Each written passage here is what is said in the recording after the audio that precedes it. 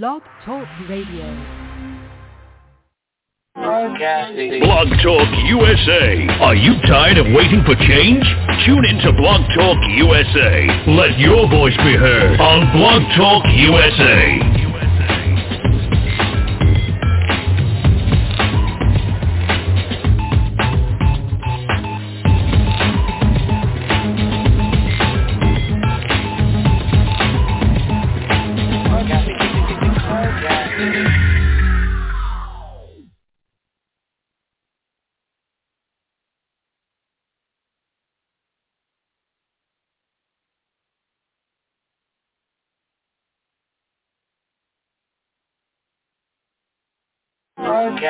Blog Talk USA. Are you tired of waiting for change?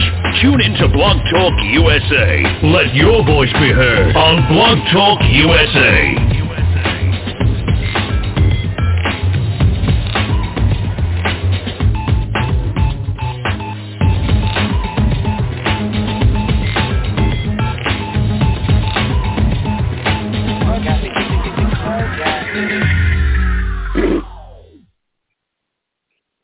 Welcome, everyone. Right back here once again to Marvelous Monday.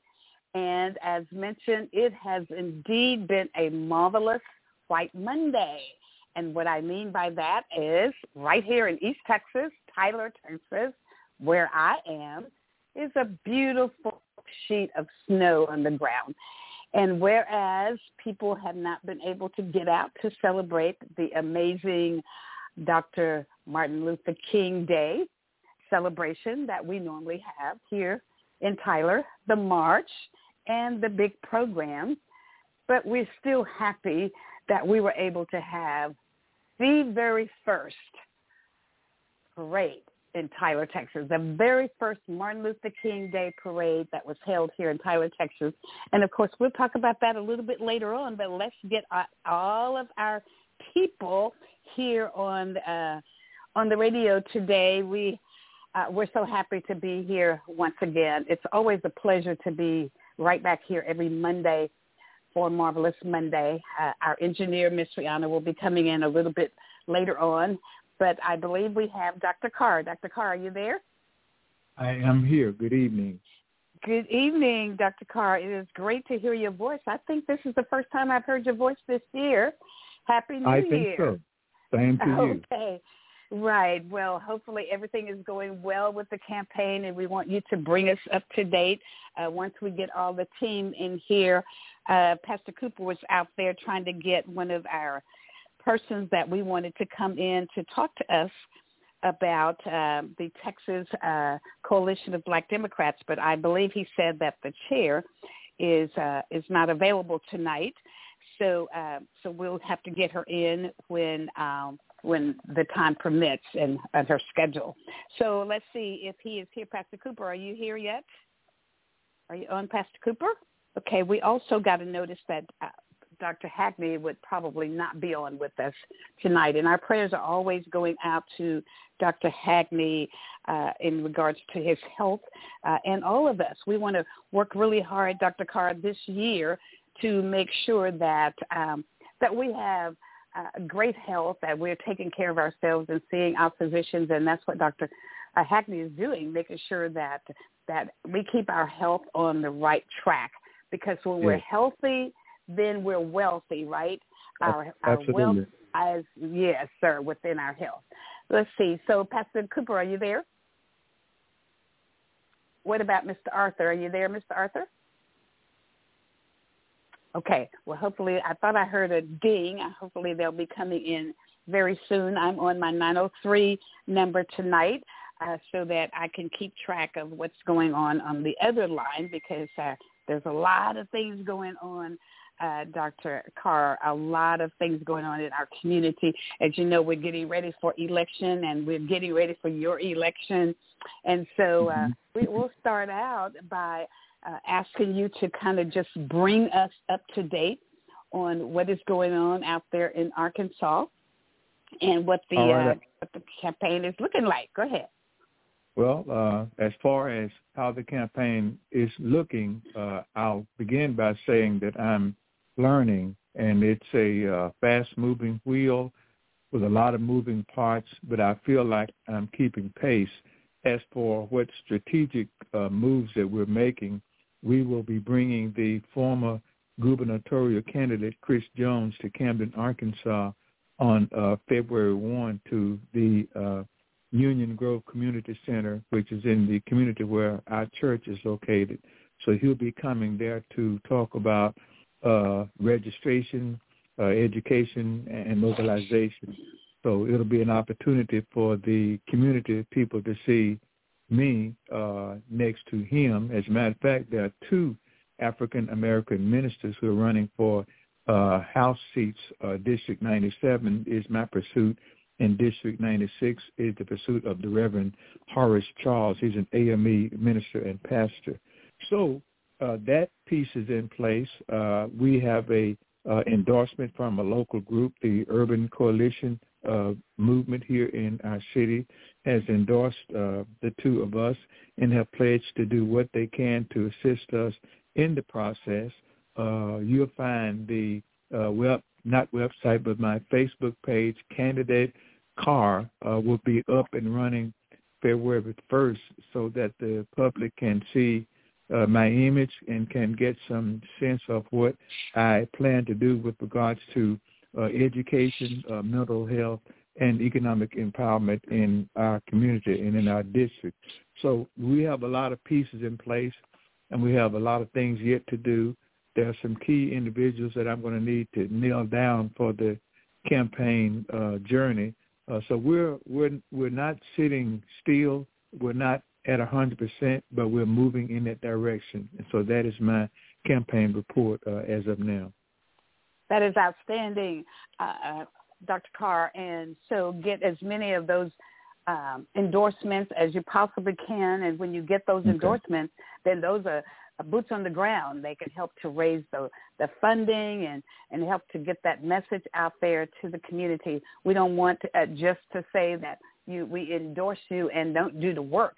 We're going to put them out there. And so this as well as this network, this show, Marvelous Monday, certainly endorses the great work that you have done and that you will continue to do.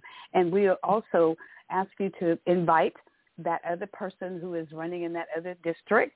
And so that's exciting to see the change makers that are stepping up and stepping out and making sure that the things that we need and deserve in this country, that we are so richly blessed with those. So I congratulate you once again for stepping up to the plate, for working to make things greater for us here in this nation.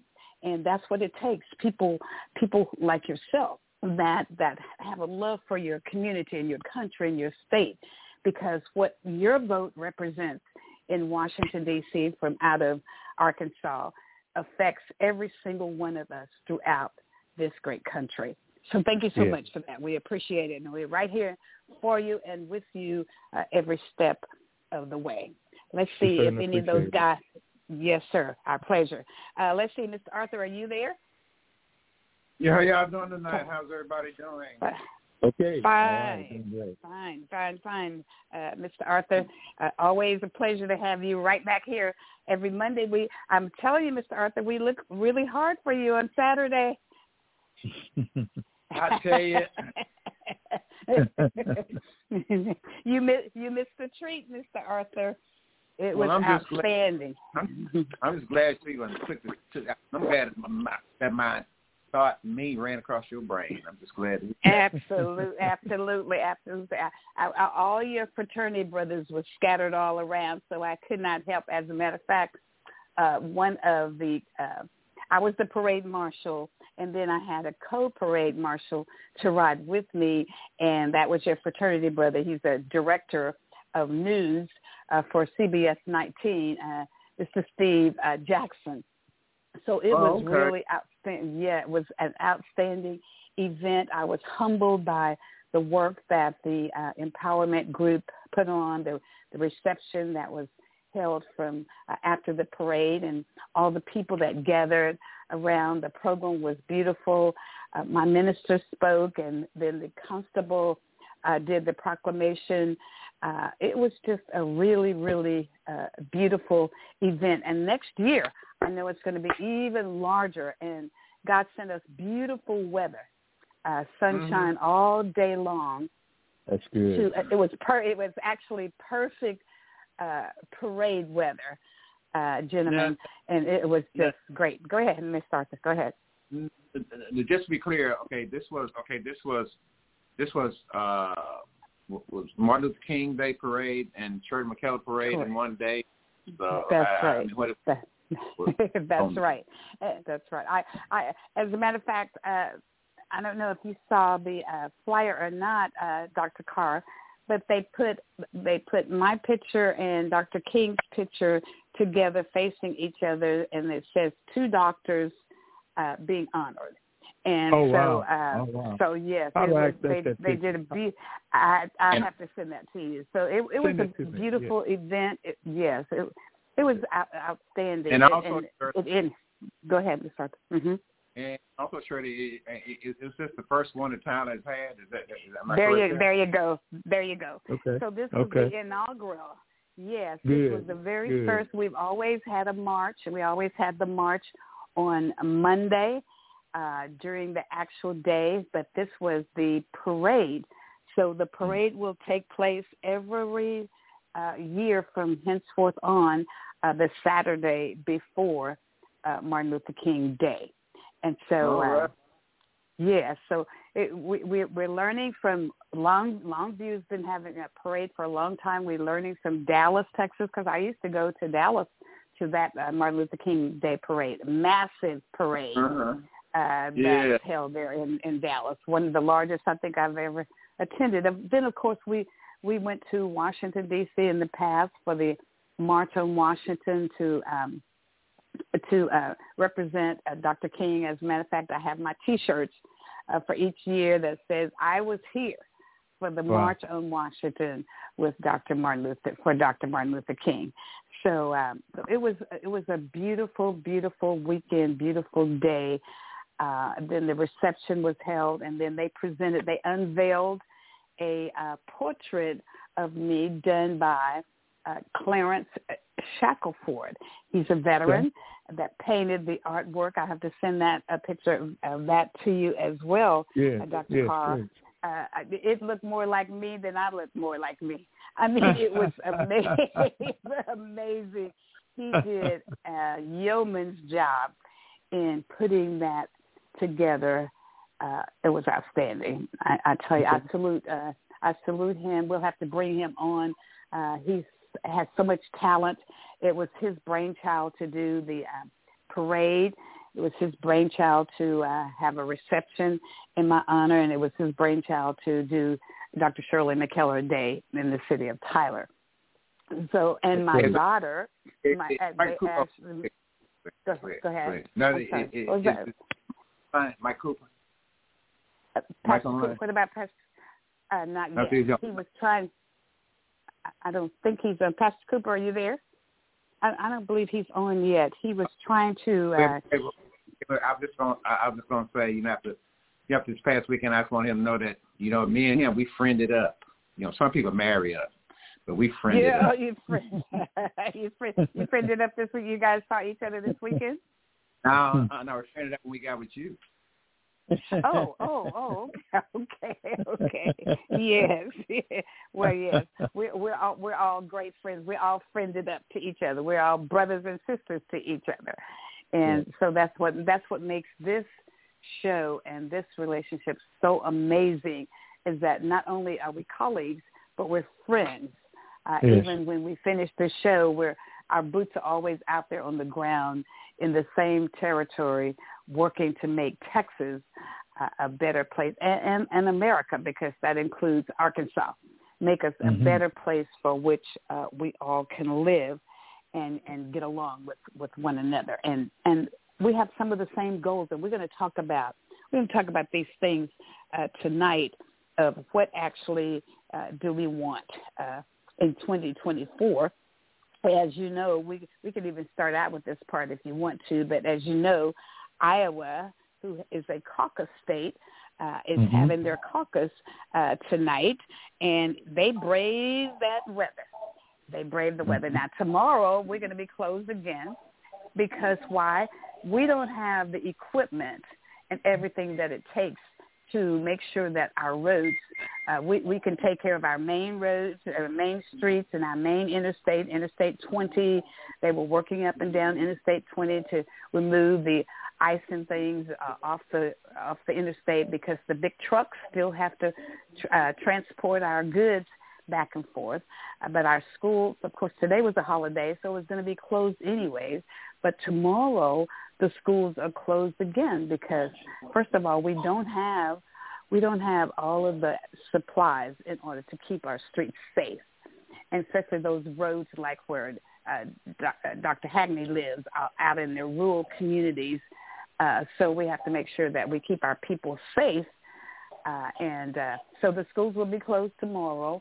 And by Wednesday, I think we're starting to melt down a little bit. Now, Mr. Arthur, give us a little report on North Texas. How are you looking out there in your area, up there in your community, as far as the weather is concerned?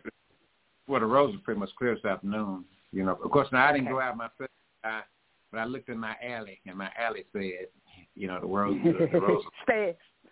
Okay. Your alley said the roads are clearing. Yeah. So like the roads pretty clear today. Actually, to tell you the truth, it wasn't. Evidently, we didn't have as much as you guys did. Exactly. Yeah, we got hit pretty good here in East Texas. Yeah. I heard y'all got hit pretty good. Right. So, what about in your area, Dr. Carr? How's your weather there? We don't have a lot of accumulation, but we do have a steady 15-degree temperature all day, all night long. Yes, sir. And there is some sense that sometimes on tomorrow, we might have a relief in the cold of the temperatures, but the school will be closed again on tomorrow, and things are just moving pretty slow in this area. Sure. So it's cold everywhere. Yes, sir, it is. Yes, sir, it is. And some of my family lives in the Midwest, Omaha, Nebraska area, Iowa. Oh, yeah. And you talking? They got like about 13 to 15. Just talking about 13 to 15 inches of snow. So anytime that they close schools in those areas, you know it's serious. Pastor Cooper, are you there? Yes. Good evening. Oh, okay. Good evening, Pastor Cooper. How are you doing? Cool. Wonderful. Yes. How and your weather in your area? Well, I would say it's the most dangerous because it's wet, it's icy, it's slippery, and no one's prepared for it because we're not salting the roads. And I think it's the most dangerous. There are probably about 15 car pileups already from north and south. Wow. Yeah, I think it's the most dangerous because, like in Dallas and Fort Worth, those areas, the ice machine comes out, the salt machine comes out, all of the snowblower, all that stuff comes out. We don't have that, and we're not prepared. We have to shut down. Our schools are closed. We have to shut down. Yes. I was just telling them that we're shut down as well. And then when it starts to melt, that black ice underneath that snow, and it becomes very, very dangerous. Very dangerous. So it's best. Plus, it takes so much energy to as the old people would say, to fire up that school where it's comfortable. So it's best to keep the students at home in their own private setting, because by the time you do all of that and get out there that early, preparing all the food and doing all those things. But I'm always, gentlemen, concerned about the young kids who look forward to having food there at the school may not have the food that we have in our homes. You know what I'm saying? Amen. So that's the only thing that I'm always concerned about when we do close our schools for those kids that have breakfast at school. Go ahead. So what's Tyler's plan for that exact issue of which you speak? What's Tyler schools? What do they do in those situations? Well, we don't have a real plan for that.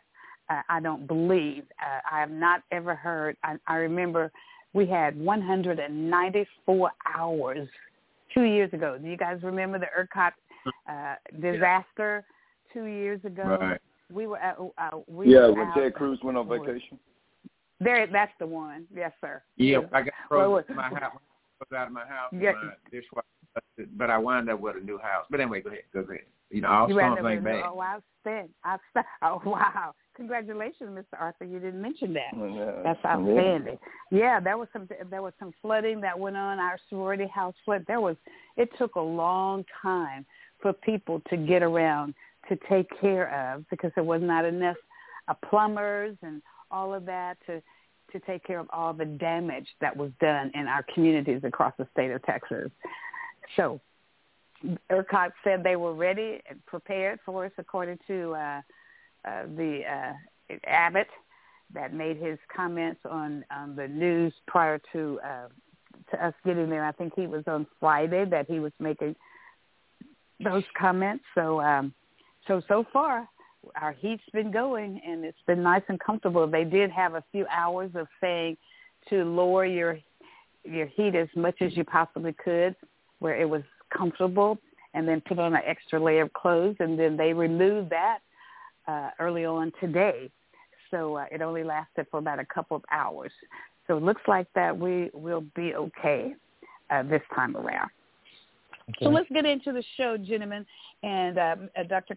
Carr has already given us a beautiful update on election in his area. And he also mentioned that another one of the pastors there is running for an office as well. And now, Dr. Carr, is that on the federal level or the state level that the other gentleman is running?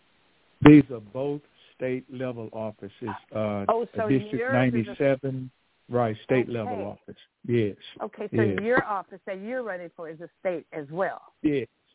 I'm crawling before I walk. Love it. Well, that's great. Well, listen, we need more help down there in Austin, Texas. So that's outstanding. So Dr. Carr mentioned that there is another one of his colleagues there in Arkansas area that's running on the state level as well. So we got two out of Arkansas that's running for the state level. So just like he needs more help in his state house, we need more help in our state house here in Austin, Texas as well. So That's an encouragement that we have some very qualified people, and we're not going to stop with Pastor Cooper until he holds an office, because he is so talented in every aspect of government. So we need people like him, and we need him to hold some of these offices so that we're getting what we need in order to continue to survive. So let's get going. Let's start out and let's talk a little bit about election. Maybe we'll start with election 2024. Now here in Tyler, Texas, in March, we have an election going on, and we'll have to bring those. We have the constable election that's going on. We have he's a pastor as well, and that is Pastor Raph Caraway Jr., who was placed in the position, and now he's having to run for the position. And then we have Mr. Willie Mims, who actually worked in the constable's office for 23 years. He is a veteran, and so he ran for that seat. I'm sure Pastor Cooper and Mr. Arthur, both of you may remember that, and he won that seat, and there was a big controversy about signatures, about people said they couldn't read his signatures because he got a list of signatures to put him on the ballot. But they didn't say anything about that when he turned it in, and everything got pushed through to Austin, Texas. So he actually won the seat, but a bunch of Republicans carried it to the courtroom. Why, I don't know. And so it eventually ended up that they did not give him the seat, even though he won the seat. He got all the votes. And so it was a little messy there for a minute. So he's running again on that seat. He has, as I said, he worked with Constable, the late Henry Jackson, worked 23 years there in office. So those are the two that's running, and then that's in the March election. And then we have, of course, the May election, where City Councilman Broderick McGee would have turned out in this May. And then we have three people running for that seat. We have a Caucasian gentleman, and then we have a black gentleman, Dr. Dexter Floyd, who's a principal in the Tyler Independent School District. And then we have a Miss Petra Hawkins, who is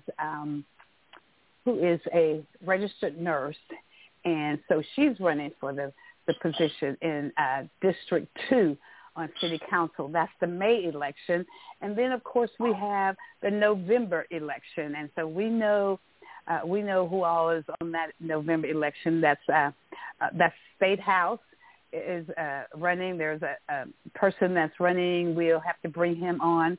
And then there's, of course, the big election. When I say the big election, I'm talking about all the way to the tip tops, where the presidential election, and then all 435 Congress people will be up for running, because, that's every 2 years that thing happens. So we got people running all over the place. This is a huge year for elections. And so let's talk a little bit about what that looks like. And I posed a question to the team, and that is what African Americans look for. What are they wanting from the president of the United States? As we know, President Joe Biden is running again. Trump is running again. And then Nikki Haley is running. There are several people, and as I did mention, they're caucusing there in Iowa. And so we know that Chris Christie dropped out. So there's three of them that are still there right now. Well, no, there are four of them. There's Trump, right? And then the other three, I believe, they're still there. Is it three? Oh, it's three. Yeah. Okay. So it's three total. Right. Okay, three total running. Okay, right. So there we are. So let's see. Now, unfortunately, we were not able, Pastor Cooper says that the chairperson of the Texas Coalition of Black Democrats is not available to come on to talk to us tonight, but hopefully Pastor Cooper will be able to set that up where she will be able to come on and talk to us. Her name is Candace Mathis. She is newly elected to the Texas Coalition of Black Democrats. So we look forward to having her on. And then, of course, I'm going to kick off by saying that I know that we're still interested in black, quote-unquote, black people are still interested in the voting rights for African Americans. We want to make sure that every vote is counted and that it's fair. And then we want to talk about mail-in ballots and the importance of us making sure that our people and when I say our people, I'm talking about citizens of our communities across Texas, have the opportunity to cast their votes. We know that we have disabled people that may not be able to get into the polls to vote. So therefore, that's why we have the mail-in ballots. Now, I'm going to start out by asking, okay, let's start with our candidate. Dr. Carr, what are your feelings on mail ballots, and do you guys have mail ballots in your area? We do in our area, and the mail ballot is primarily used for the citizen who has difficulty in getting out of their homes and to a voting station and waiting in long lines to cast their votes. So in our area, we emphasize voter education, dealing with people who do not know the issues, who need to hear from someone who looks like them what those issues are and how their bottom line will affect the people in our area. So we believe that we should not only register people to vote, but I believe that we should educate people in the process so that they are aware when they get behind the curtain and look at the amendments and look at the measures that are placed there before them, they can make not an accidental decision, but an intentional choice to do what they think is best with that one vote that they have. So in Arkansas, the mantra is registration, education, mobilization. That's where we're focused, because if you get registered to vote, but yet you don't show up at the voting place to vote because you don't have a resource to get you there, then we went a long way for nothing. So that's where we're looking in our area with regards to our energy that we're putting into the voting project. Outstanding. So you said something really crucial right there, and I believe you said that you want to see people who look like other people, or people who look like us, or people who look like people they recognize, to come before them and talk to them about the voting rights. Very good, very good. And that's very interesting. I spoke with someone not that long ago, Dr. Carr and everybody, and they were saying, I tried to talk to this person and that person. I knocked on the doors and they wouldn't open the door. And so these were Caucasian people that were working in the African-American community. And sometimes African-Americans, and rightfully so, we understand from past history that they may be a little suspicious of who's knocking at their door, and they don't know that they're who they are and why they're knocking on their doors. So my suggestion to them is, when they're out there block walking in the community, unless they are really known by the community, that they carry a black person with them. Yes. And make sure then 9 times out of 10 they will become more receptive. Would you say? I would say so. Yes, sir. Okay. So we appreciate you going to be working down there in Little Rock at your capital, so that you can make some great changes for the state of Arkansas. Can you tell us in particular, Dr. Carr, what are some of the things that you'd like to see change and take place, that perhaps the person that's in that seat right now has not brought? Or you don't even have to say that. Let me regroup that. Well, what would you? I don't want to put you on the spot. Excuse me. I'm so sorry. I'm sorry. Okay. Tell me what you'd like to bring to the capital of Arkansas. What are some of the things that you want to see happen? There are 3 things that particularly are in my heart with regard to my intent and my campaign. And one of those things I've been collaborating with Dr. Hagney about. One of those flanks is mental health. There are 450,000 people in our state who have issues of mental health that are being treated with medicines and therapy that don't really directly affect what's wrong with them.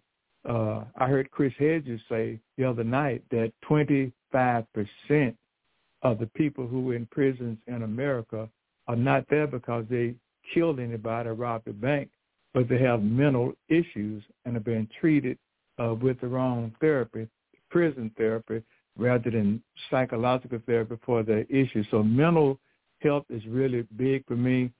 Economic empowerment. I live in a city where when I look out of my windows, I see places, I see people who live in circumstances much below my own, and everyone who pays a fair tax and a tax rate deserves an economic empowerment. So I'm interested in how we can build economic empowerment for our citizens in our district.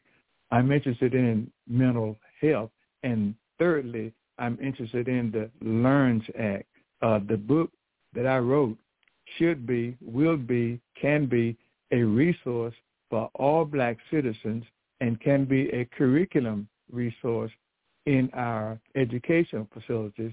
So I'm going to be pushing hard to, especially people who look like me, we need places of our own if our governor refuses to recognize placing our history in the curriculums of the schools, we need to do what they're doing in Florida, do it on our own, organize ourselves.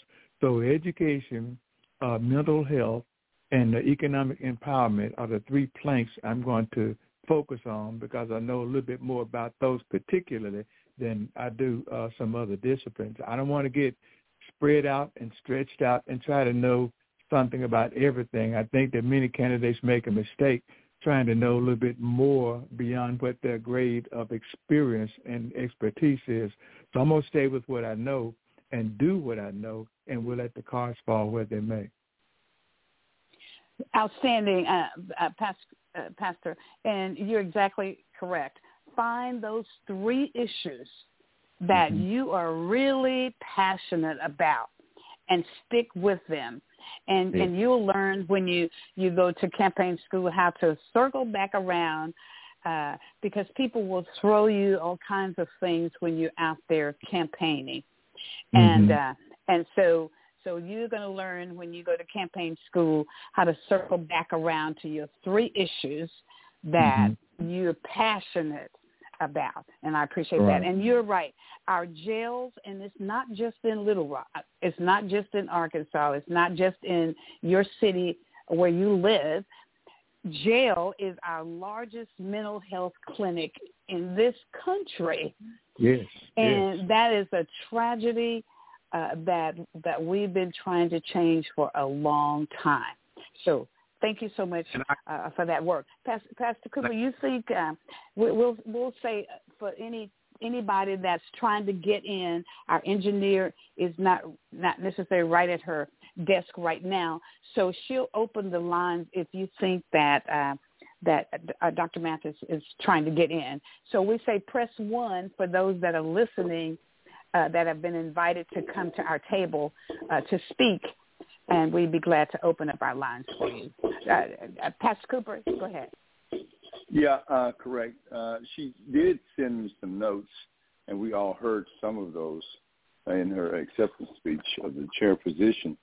And her concern is getting out the black vote. And we've seen where she's aggressively trying to capture the attention of non-voters.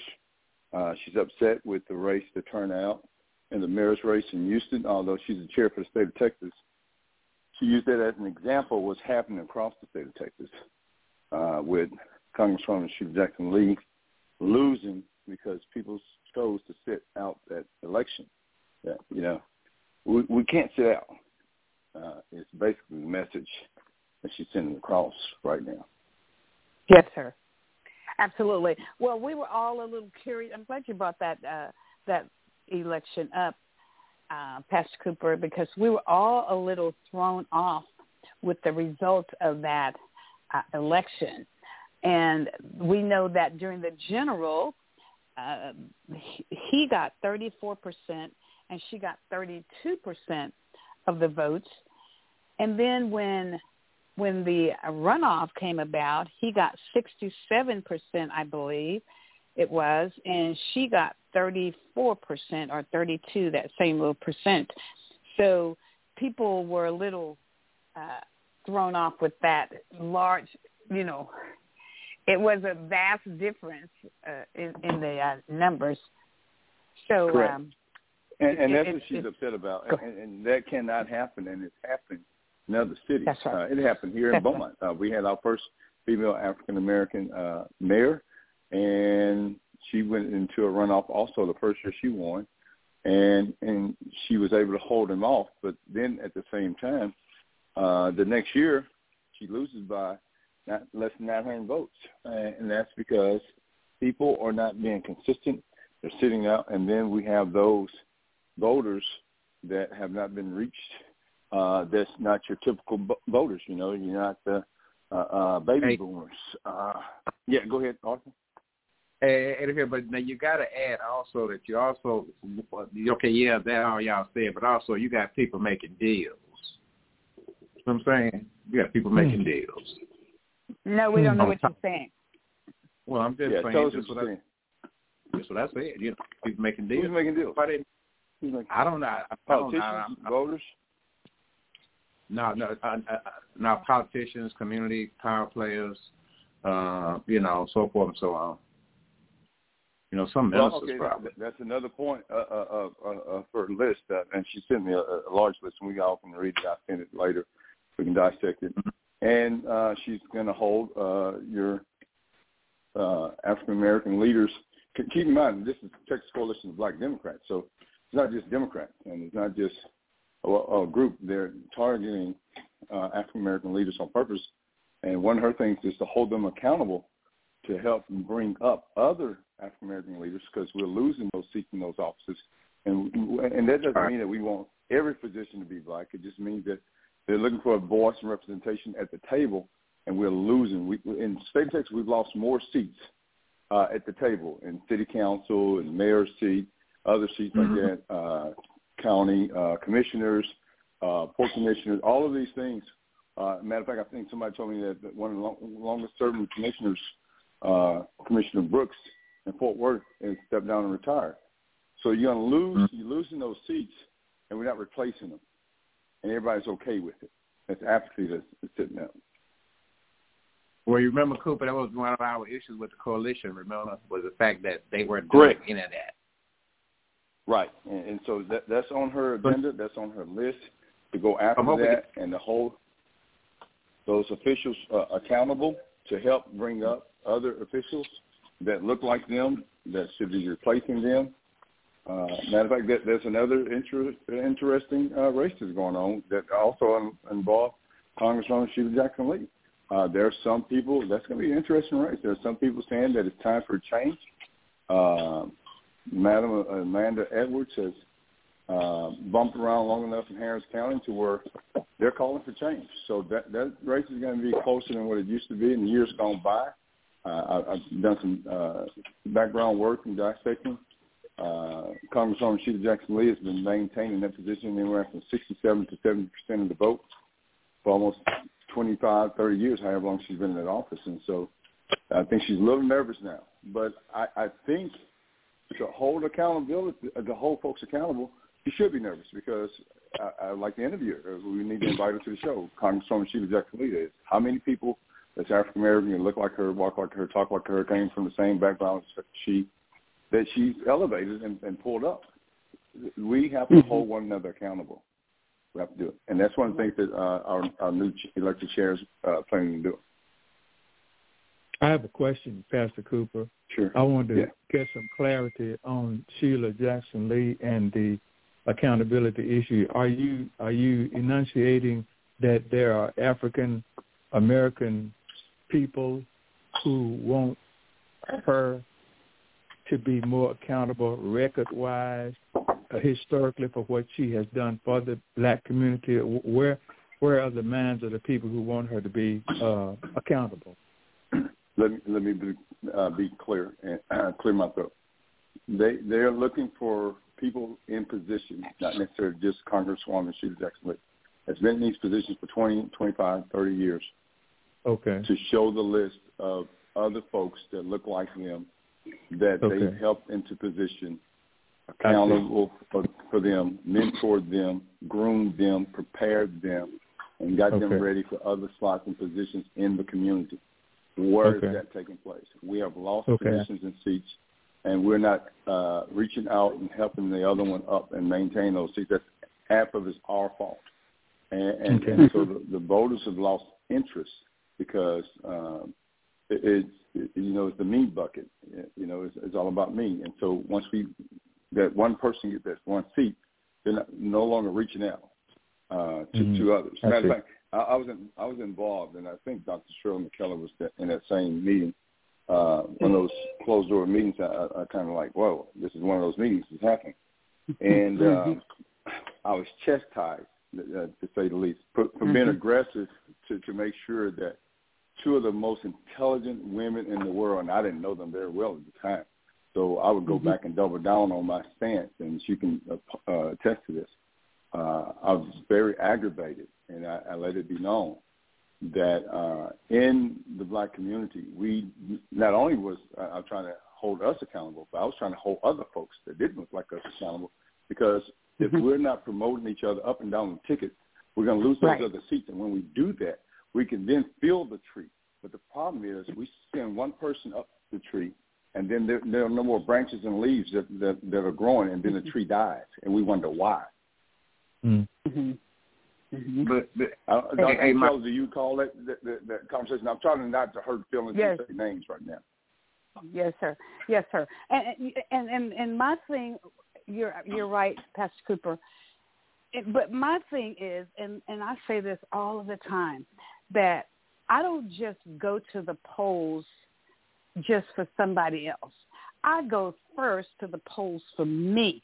And I say to the people, okay, I understand that you may become a little thrown off a little bit and with people who are in office. Go talk to those people who are holding those seats, right? Tell them what you need. Don't stop going to the polls to vote. Right. And us losing those seats. If there's something that you want to talk to me as an elected official about in this community that you see that I can do that maybe I haven't touched or I haven't done what you thought that I should do, come and talk to me about that. Don't not go to the polls, because when we don't go to the polls, we lose. We lose when we don't go to the polls. So talk to your elected officials and tell them what you want to see happen in your community. That's why I posed the question, what is it that black people want from their elected officials? And I started out by saying we want civil rights, we want equality, but we want that economic growth that Dr. Carr is talking about.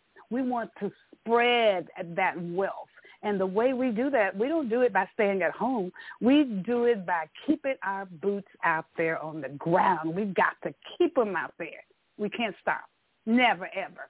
Until they shove the dust over our faces, that's when we rest. Otherwise, we got to work.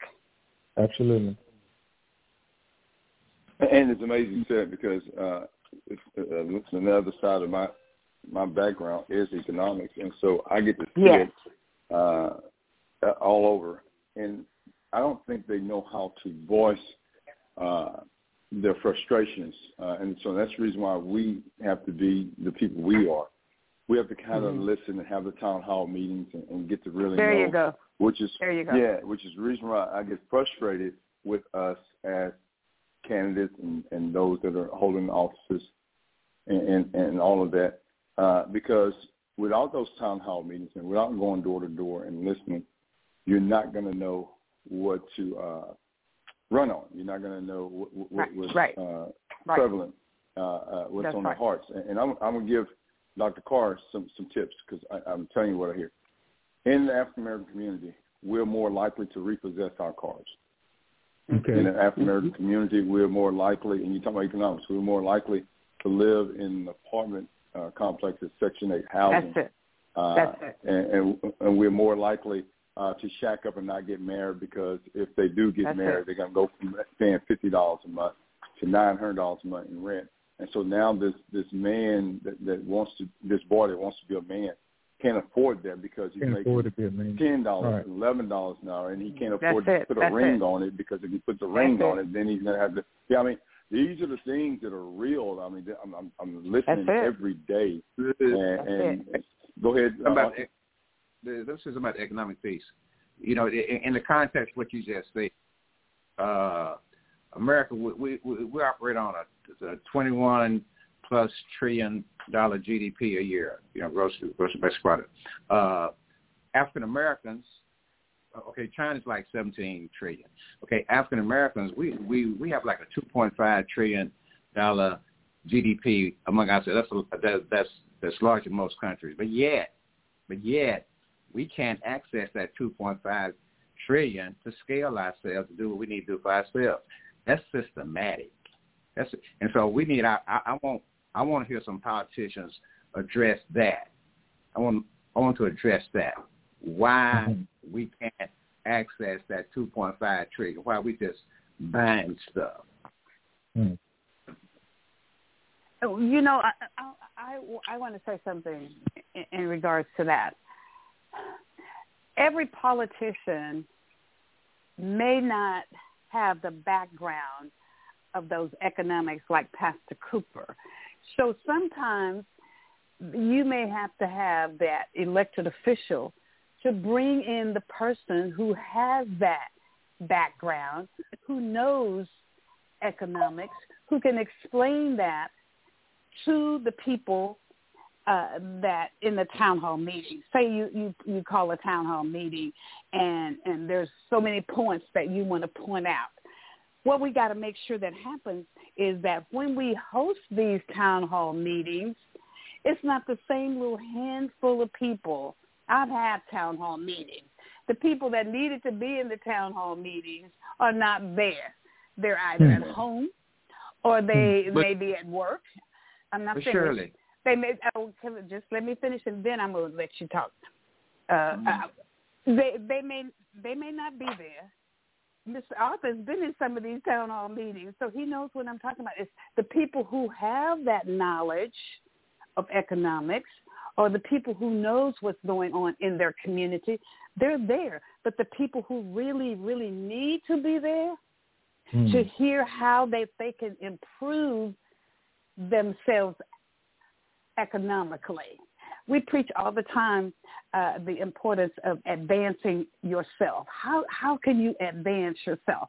Is it education? Is it just and education comes in all kinds of forms.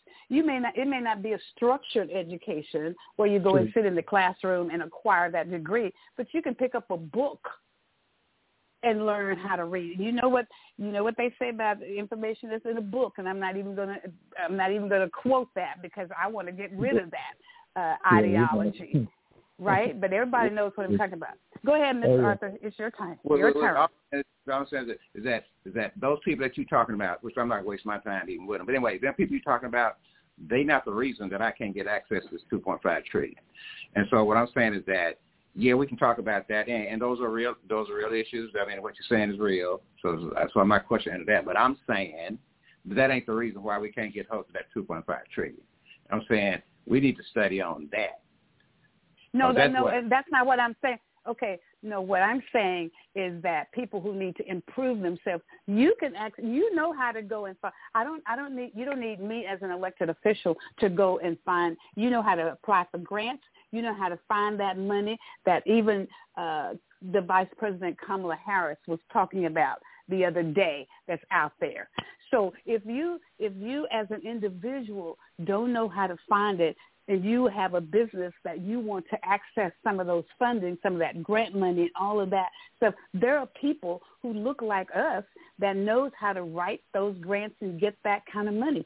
We didn't just end up getting $5 million for a breast cancer awareness grant because we waited and depended upon an elected official to do that. We got on the computer and found what medical grants were out there that we could do things that we were interested in doing, which was breast cancer research for African-American women.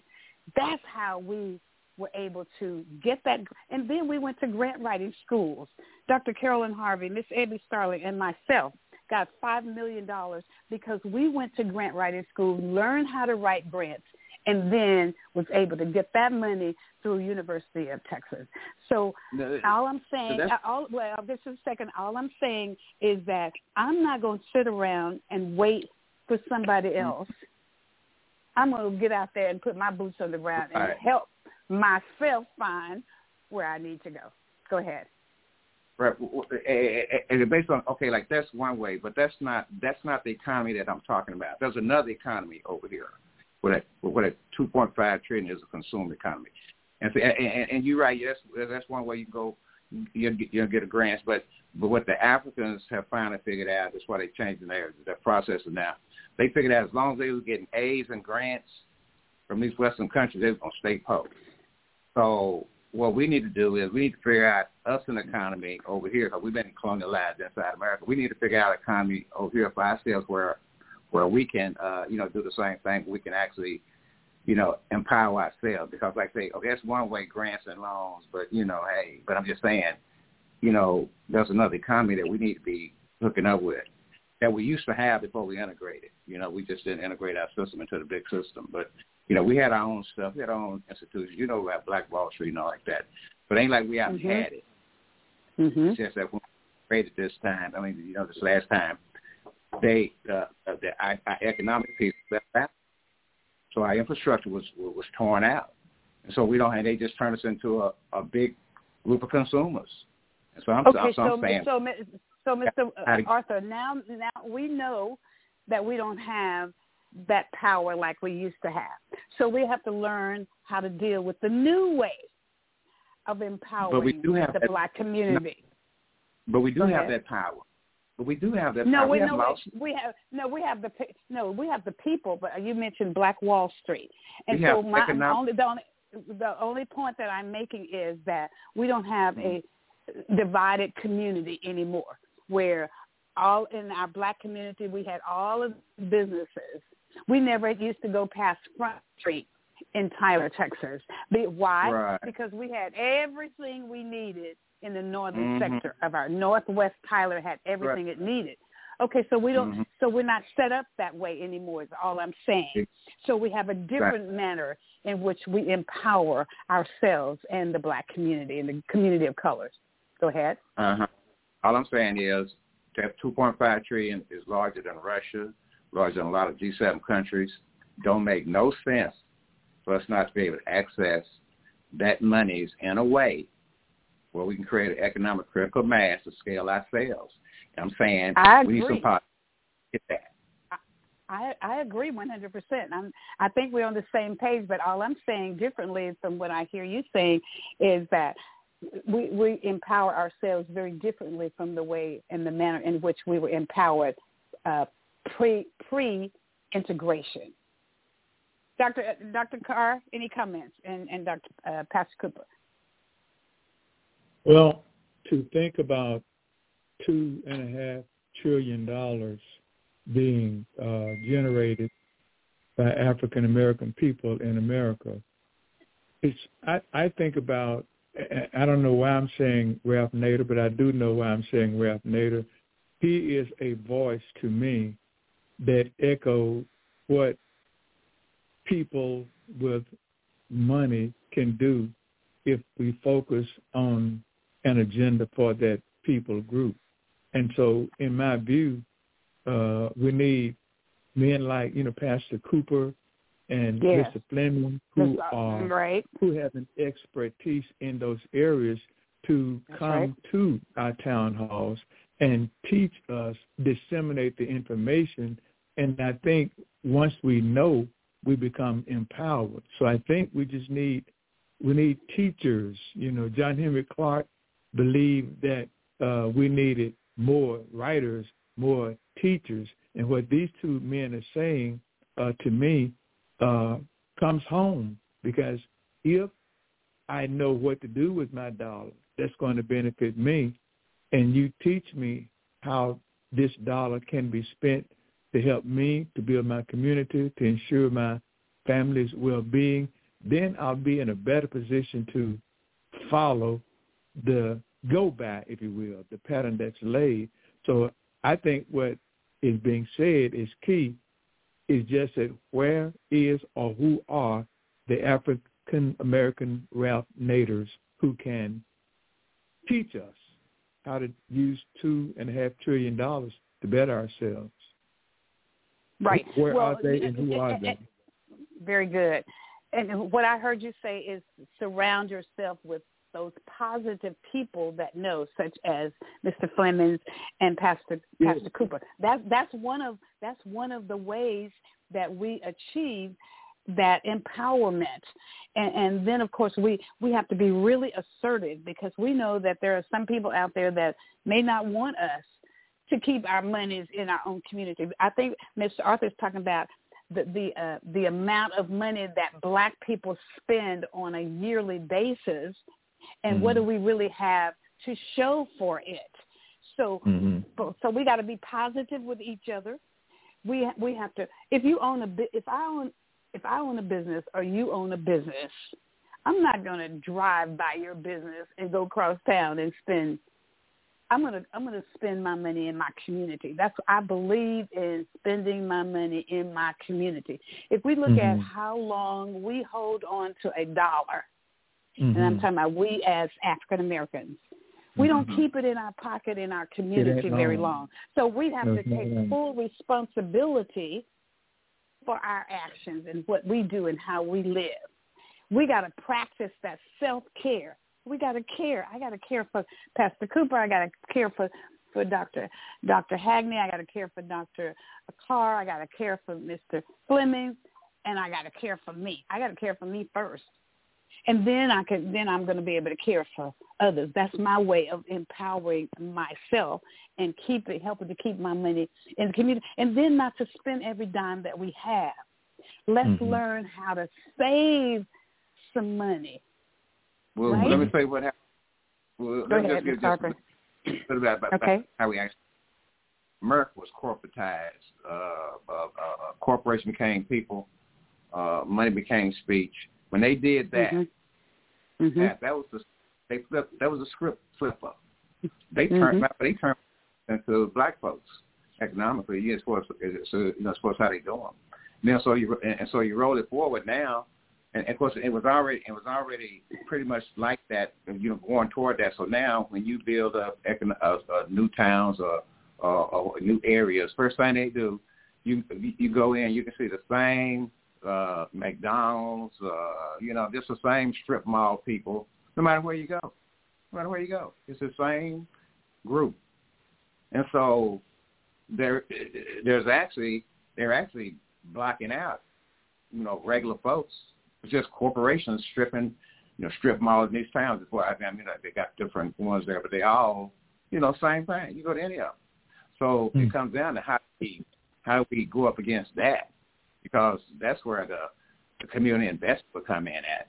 Now, if you're going to bring those places in and they're owned by black folks because they're in a black area, okay, that's one thing, but that's not what's happening.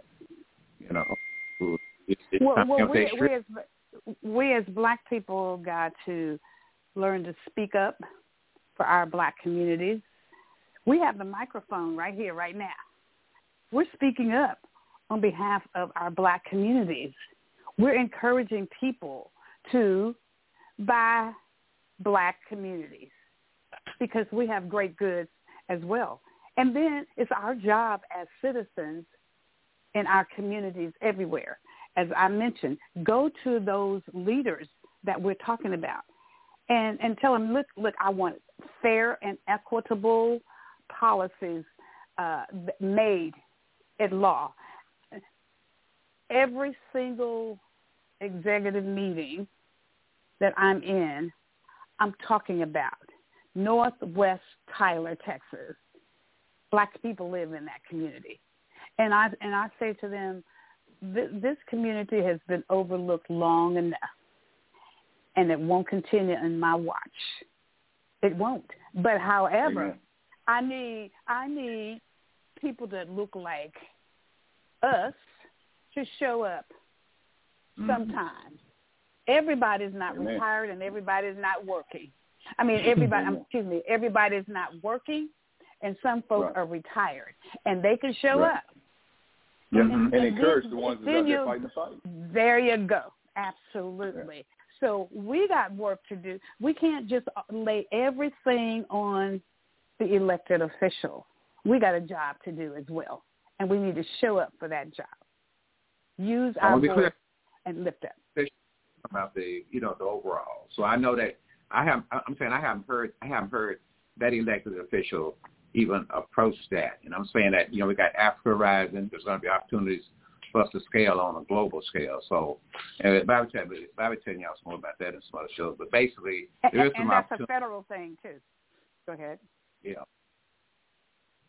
Well, Arthur, let me help you out with something. Let me just go ahead and make it clear that I'm going to disagree with you right now, because the conversation you're having is exactly what they're running from. I'm trying to tell you, and for 8 years now that I've been doing this, I've learned more listening than anything else. You're talking about a global scale, big scale. These people are talking about what's in it for me. What's in it for me? We call it the Wi-Fi. What's in it for me? They want to know when we first started, Dr. William Barber and everybody else that we talked to, $12 an hour. $12 an hour is nothing now. $20 an hour. That's nothing. So $12 an hour, you can't even afford a new car. You can't even get approved because that's $1,920 a month because you can't afford the average car payment is $742 per month. Average car payment. I'm not even talking about a G-Wagon. I'm talking about the average vehicle, $742. So the guy at $1,900 a month, he has to go home and tell mom and daddy at 33 years of age that I need you to co-sign for me or put this in your name. That's humiliating, and he's no longer doing it. So now he's going to get in a hoopty that's going to break down and he's going to lose his job because he can't get to work on time. These are the things that's happening. They don't want to hear the global scale. They want to hear, what are you going to do to change that, fix that? $20 an hour. That puts you at $3,260 a month. At $20 an hour, after you take taxes out of there, insurance out of there, by the time you pay a car note, a house note, a rent, you are broke. You can't afford the gas, the insurance to keep it. And that's the reason why most of the people right now today do not get into an automotive wreck because what's going to happen, and don't let it be their fault. Their insurance is not going to cover because they don't have insurance. More people are driving uninsured right now to the point that they used to put single insurance on your car payment with the lien holder found out that you didn't have insurance. They're no longer bothering with that anymore because they're afraid that they won't even pay the payment, much less than the $2,100, $2,800 worth of single insurance they put on these car loans. So they want to hear about that. They don't want to hear about global. They don't care about global. They want to know about nephew, Bubba, Earl, Joby Doe, Pete Toad. Hey, Coop, the global station ain't for them. It ain't for them people that you talking about. No, this is for the ones that's your voters, and that's the reason why Congresswoman Sheila Jackson-Lee lost her election that she should have won hands down in Houston, Texas, because in Harris County right now those folks are suffering. Right now, Houston, Texas is self-imploding. No one's standing. I'm standing. I know because I basically live there. When you go there right now, if you're not living in Katy, you don't live in Houston. If you're not living in Sugar Land, you don't live in Houston. If you're not living in the Woodlands, Humboldt, Atascocita, Kingwood, you don't live in Houston. The people that's left behind right now, all people are left behind. All people are shipwrecked in 16 the toilet bowl right now where it's flooding and you can't get out. My daughter's going to University of Houston right now in Third Ward. You can't go to the service station without looking like you're in a third world country. Okay, so tell us why. Those are the people that we're missing. Okay, that's so right. Tell us why. Those that live in the 18th district. But go ahead, Mr. Arthur. Yes. I'm asking Coop. Okay, all that you just said. Now, tell us why you think she should have won hands down. I'm telling you why she didn't win hands down. Because those people are still left behind and nothing's changed for them. And we got a congresswoman. We're all talking about a congresswoman that's been in power and position 30 years. To them, now that sounds like they're self-inflated and what have you done for me? And nothing's been done for me. And that's the reason why a president that used to be president say, listen, you tried everybody else. They've done nothing for you. What have they done for you? And they go back home and look at the fact that they have foreclosures, repossession. They have to go get somebody else to co-sign and re-co-sign. They got 3 and 4 people in the household. The loan is in a car name. You got the daughter signing for the mother. The mother's embarrassed. The mother wants to be on the car loan. I'm telling you, I see it every day, and it's not just happening in Beaumont, Texas. It's happening in Houston, Texas. It's happening in Dallas, Texas. Because now, go ahead. So you're saying she was held accountable. Is that what you're saying? I'm saying they held her accountable by not voting for her. They said we won't change, and heard a long time. No, my friend, my sister, my older sister, saying, Dr. McKellar, saying is that they need to reach out to the political party, the political leaders, and tell them what they want. But they're not going to reach out. They're tired of reaching out. They're just sitting down and they're going to sit it out. And that's what's happening across the globe. That's what's happening in our neck of the woods. That's what's happening everywhere. And that's what they're fed up. We're going to see how that works out for them. We're going to see how that works out for them with the person that they have elected right now. Right. We're going to see. Yeah, that person that they elected, they can care less because it's kind of like the other person that if they don't get out and vote, we're going to get this other guy. Can I read this? I just Googled. Sure. What has Sheila Jackson-Lee done for the 18th district? And it goes on to say that she represents the 18th Congressional District of Houston, Texas, centered in Houston, the world's energy capital. she was appointed the first female ranking member, and it says, during her congressional tenure, Jackson Lee has been a supporter of many progressive policies. She introduced the Essential Transportation Workers Identification Credential Assessment Act in 2023, and she worked on the Firearms License and Registration Act in 2021, and it stops right there. It doesn't go any further to say anything else. Well, it does. It goes on down and it talks about how she was effective in the energy area. It says Sheila Jackson Lee is an influential and forceful voice in Washington. Now, what I want to say, it says she is serving her 14th term as United States Representative, 14, so times 2 years, and that tells you how long, 28 years that she has served as a member. Years, right. She represents the 18th district of the world's capital. Now, what I have to say is that we have to go and look at where her name is on the bills there in Washington, D.C. And then we determine. You shouldn't have to go. Yeah, well, I don't know. I don't know. Yeah. See, because I don't live in Houston, so that's why I'm talking about me personally. Go ahead. She's a polarizing figure, which is the reason why she had such a big opposition. People ask her not to run because she has many people voted that wanted her not to be in the seat. They came out on purpose. I wanted Chris to run for that seat in Houston, Texas. But he sat down after she decided to run for that. I remember very well. And that's my point again and again. I don't have a dog in the fight. I'm just telling you the lay of the land. I don't care. And so I'm telling you that we're going to have to rethink this stuff at some point. Right. And we're going to have to be big boys and girls, put up our big blue jeans, our big boots, and we're going to have to say, listen, we're going to have to corner these folks and say, you've done your time and you've limited with your time. That's a sad resume that you just read there. I'm just going to, let me see. Yeah. That's a sad resume that you just read there. That's all I see. Okay, and the most powerful, the third largest city in the United States, and that's where we get from it. And then, and I'm not saying that's all. I'm just saying what is on the internet. Okay, I just pulled it up, so I don't know. And watch it. Either one of those candidates. I didn't see Amanda Edwards in Austin when there was a group of us. When the news showed up in Austin. I didn't see it. There you go. I didn't see Congresswoman Sheila Jackson Lee. I did see Congresswoman Sheila Jackson Lee when the global news hit, when we were in Washington, D.C., when MSNBC showed up, CNN showed up. I got that and I get it. But, again, that's glam time. What are you doing on the ground, boots on the ground? But we have to remember where these people serve. She serves in Washington, D.C. Okay, so she didn't serve, well, even though all politics are local. But where are you collaborate located? with the local with the local folks in Houston. Boris Miles was the state senator in the Houston area. Exactly. They should have been there at the state capitol with us. Come out there. Watch this. There's a guy that we give a hard time to when it comes to, and we do not listen. This is what people need to understand, and that's probably the reason why I'm not in office. And I don't care. I'm gonna keep holding people accountable. There you go. Brother Arthur. There are folks that continue to not want to speak to us because they ask, hey, don't talk about charter schools. Don't talk about education. That's my platform. That's what we're going to talk about. So, sir, when we show up, you better be ready to talk about it, discuss, and tell us what you're going to do for our people. And if you don't want to talk about it because it's not a comfortable conversation for you, oh, well. But at the same time, at least that person that didn't like talking about charter schools, he was there. He showed up. He was there. Right. And so that's all I'm saying. Show up.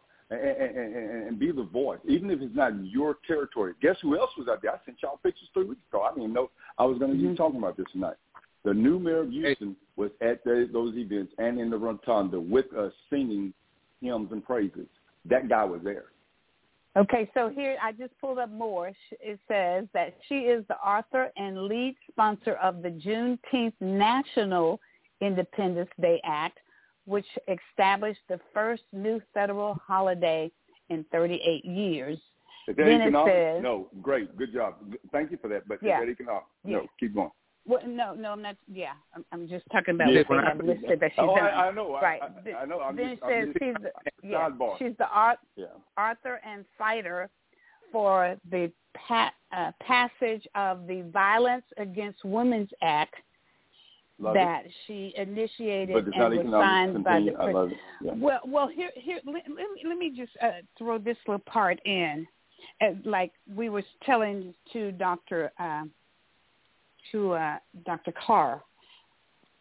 Find whatever your 3 strong points is that you work with that is really impressing on you. Economics has always been important for me, but however, economics is not a local. It's not a local city council issue, even though I am big on economic growth and development. And as a matter of fact, we have an economic.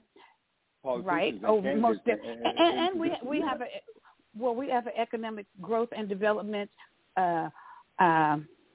committee that we work with our economic development people, which is a local issue in Houston, Texas, that I'm sure that somebody on city council works directly with your economic development person, because I know Houston has a large, if we have one the size that we have in Tyler, I know that Houston has even a larger economic development program, which is a separate entity that works along with the cities throughout the country. So everything that we have to remember this, that everything that Congress people work on is on a federal, it's on a top level up here.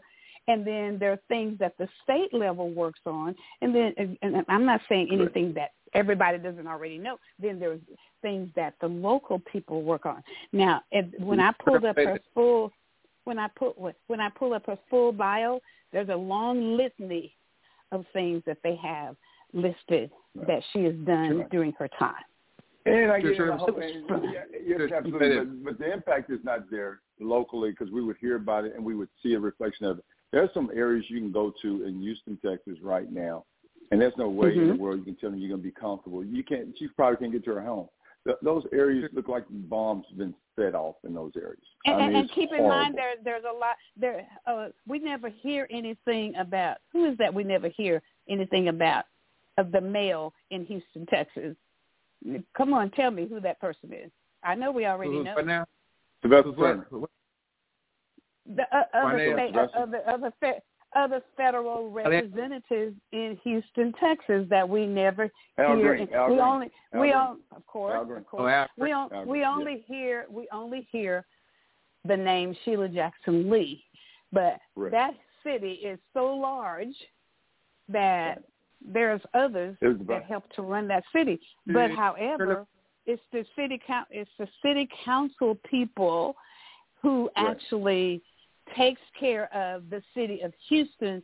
Sheila Jackson Lee represents on a federal level, and everything that she has done is a federal act that represents everybody in the United States of America. Go ahead. President Joe Biden gave trillions and trillions of dollars to rebuild infrastructure, and there's money that was there that we had. Our ex-mayor got $20 million to rebuild our port where the Melder messed it up. So we got $20 million. She went up there. She came back down and checked. You have to fight for your community, your constituents. And I'm just saying that. Listen, I'm just reporting news. I'm reporting the way I see it. Who is your federal rep in your area? What's the name? Oh, it's all Republicans, and they can kill us. We got the Speaker of the House in Beaumont, Texas, and then our federal rep is you never see him. I can't even think of his name right now. Randy Weber. Okay. Randy Weber, Republican Randy Weber. And he does never heard his name, Paul. Never heard him. He does nothing. Let me say, Shirley. Let me say in her defense. You know, Sheila came along at a time the Democratic Party here in Texas completely sold out, right? Mm-hmm. And so basically for years she's been like pro forma, just like the whole system. You know, Cooper, I mean, you had a conversation. So she's been rolling along this pro forma system, where she really hasn't had. She hasn't felt the pressure to really have to go quote do anything per se. That's what they said. Matter of fact, they said voter turnout is going to be low, and it's going to be to her advantage. Reached this new point where we actually got all these black folks here in Texas that can actually vote, that we're going to go and get to vote. And they look, okay, what if you did And then they're going, wait a minute, and look here, all leadership start, with a feeling. Like you see somebody, you hear them, it start with a feeling. She don't give them that feeling. Absolutely, and there's a lot of people. Sometimes it's personality, because I'm sitting here reading a long list of things that she's done, because once again, everything that she's done is on the level for where she is elected, and that's the federal level. So what she's done affects everybody across this country, from cancer research, education, paycheck. Right. Now there's economics right there. Paycheck Fairness Act. That's it. Paycheck Fairness Act. But Pregnant Women's listen up. Pregnant Women's Fairness Act. You have to go and Google and read all it. Okay, here's another one. Here's another one. Juvenile Accountability Block Grant Reauthorization and Bullying Prevention and Intervention Act. The Federal Prison Bureau Nonviolence Offenders Relief Act. And I've seen her working at it. She is a champion for women and children, supporting the Paycheck Fairness Act. So these are all things. The Commercial Space Industry Act, the Triple Negative Breast Cancer Research and Education Act, the Congressional Children's Caucus Act. She was the founder, member, and chair of the Congressional Pakistan Caucus and the Congressional Children's Act. She's also, she's the Congressional Black Caucus Energy Brain Trust Act, the co-chair of the Justice Reform Task Force. I don't know what that, Justice Reform, because she's an attorney. So that's not surprising that she would do things such as that. So I can't sit back. Go ahead. Anything about Africa on there? Africa? Anything about Africa on there? No, I don't see anything about Africa. Okay. No, I don't see anything about Africa. Let me go. But everything here is about the homeland. Okay, the homeland. Here's another one. She was a senior member of the Home Committees on Judiciary, Homeland Security, and Crucial Budget Committee Act. So. She's on the subcommittee for Crime, Terrorism, and Homeland Security Act, and now she is the chairperson of that particular committee. Now, I don't know what the RAISE Act is. Let's see. Congressional Major Legislative Initiative, including Sentencing Reform Act, the George Floyd Law. We knew she did that. Law Enforcement Trust and Integrity Act, the RAISE Act. I don't know what that is.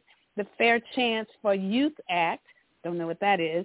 The Kimberly Vaughn Firearms Safe Storage Act, and the Khalees Law. Don't know what that is. The American Rising Act. Now, I know Africa is really important to us, right? But America is more important to me. Amen. Because I live in America. The guy next door lives in poverty in Houston, Texas. It's a horrible situation in Houston, Texas. Sure. I am telling you, and all those acts, because you've been there for 28 years, so of course you're going to be on committees, you're going to be there. I'm talking about then what do you fight for when you leave there? My job is not, if we had some acts, what we've been doing together since we all been together for 8 years, there'd be a whole bunch of acts. Our acts are our performance outside when we're fighting, when we're delivering the news, when we're on a radio show, when we talking to our local mayors and commissioners and making sure that we get the money for the people who get been evicted whenever there's an issue across the country and people are unemployed and when it's not right, and we're fighting the local justice of the peace and asking them to put off evictions and all those things. That's all local. That's all local. For people that work. We got to hold the people who are working in these positions accountable. Absolutely. The last thing I'm going to say, it says the U.S. News and World Report named her as one of the 10 most influential legislators in the United States House of Representatives, and it goes on to say a bunch of more stuff about her. Now, let me just tell you, let me just share. Can I just share this? Then I'm gonna give it to you, Mr. Arthur. We had a person in Tyler, Texas, by the name of Louis Gohmert that stayed in office for 25 years and never authored one bill, not one bill. Right. And I don't care what color he is. I know he's white. I'm talking to my point that I'm talking about is that we had a person that's if you go pull up his bio and see what you can find that he did on the federal level, because these are people who work absolutely. There you go. Like I never heard Randy Weber's name. Never heard it. Randy Weber. That's my congressman. Right, but everybody's heard of Louis Gohmert in this country almost, because he made such an idiot of East Texas. So you would never get a layout of him like I just gave you a layout of what she's done, because the one thing that I can tell you unequivocally, and I'm gonna give it back to anybody who wants to speak, we have to understand what happens in certain areas in these positions. What happens on the federal level and what we work at on the federal level, what Dr. Carr is going to work at on the state level. He's not going to work on the federal level. He's going to work on the state level. He's not even going to work on the city council level. He's going to work on the state level. So what I work on in city of Tyler, Texas, is very differently from what Dr. Carr is going to work on the state level, and very differently from what Randy Weber works on, or Sheila Jackson Lee works on the federal level. And we got to be able to differentiate those things. Go ahead. You're correct, but my point is that someone's asking why she didn't get the seat, or why the vote didn't come out. My point is that not they just didn't the want job her. that she has. Well, they didn't want her, but not just the job she has. We see you at all levels talking to all people. I mean, I don't care if they're white Republicans. You're talking to them to get things done. And if you're not talking and speaking to those folks, people can see you. They see your heart. They've elected you again. And I've heard some chatter out there in your area where somebody pays somebody to rise up and run up against you. And you come out there and you prove it because they see your work and you see your work. And that's all I'm saying. And so I'm trying to give the reason to our folks that are in position right now. If you want those seats and you want folks to get out and vote, that our new chair of Texas Coalition of Black Democrats is not going to be able to save your jobs. You got to get out there and represent the people, and that's the message I'm receiving. And black men especially are tired and sick and tired, and they're not voting. They're not going to vote. They're not voting because they're tired of not being able to run a credit card. And they're hurting themselves. And now, also once again, she represented the 18th district, 18th, and other people represented the other parts. All of it comes together in Houston, Texas. But she didn't represent the whole city of Houston, Texas. She represented the 18th district. 18th district, right. Yeah. And then they tried to get rid of both of them. They were going to have one seat. That's it. They tried to throw it. Well, what does that tell us? That's why I said we are our own worst enemy. That's right. That's it. I'm telling you, we had to stop. We sued them. We came together. Joe Destel, my rep, and Gary Bledsoe and some other folks, and we put a stop to that. But at the same time, though, in order for us to check ourselves, we got to wake up. And those folks in those positions, I agree. It's great to have those legacies. Matter of fact, one of the first things that you said that she was accomplished, one of the acts, had to do with oil and gas. That's big money. And, we fight oil and gas in certain areas. Big money. Fracking and stuff like that. So that's about donations, and that's about staying in position. That's all that is. That's big. That's economics for other folks, but not for African-American young men that's growing up in Houston, Texas. How many of us own some oil wells? I mean, there's a few of us that have some. Yeah, I know. I know a couple. But that's why I say there's but a it's not few helping of all us. of us. Right. Not all of us. But much of our land, much of our land was stolen that had oil. I remember. I'm going to share this with you guys. The Exxon Oil Company here in East Texas had 2 black men that attend my church that works for Exxon. And one day, one of them came to my mother and said, "Are you still getting your oil check?" And she said, "Well, I used to get a lot more, but it has decreased tremendously. And he said, because they're slanting off of your land. So if we didn't have that young gentleman who worked for Exxon, and I'm going to call out their name, Exxon, and if he had not come to tell us that they were slanting on my mother's land, we wouldn't have known what to do. Well, we wouldn't have known what to do. Right. That was years ago.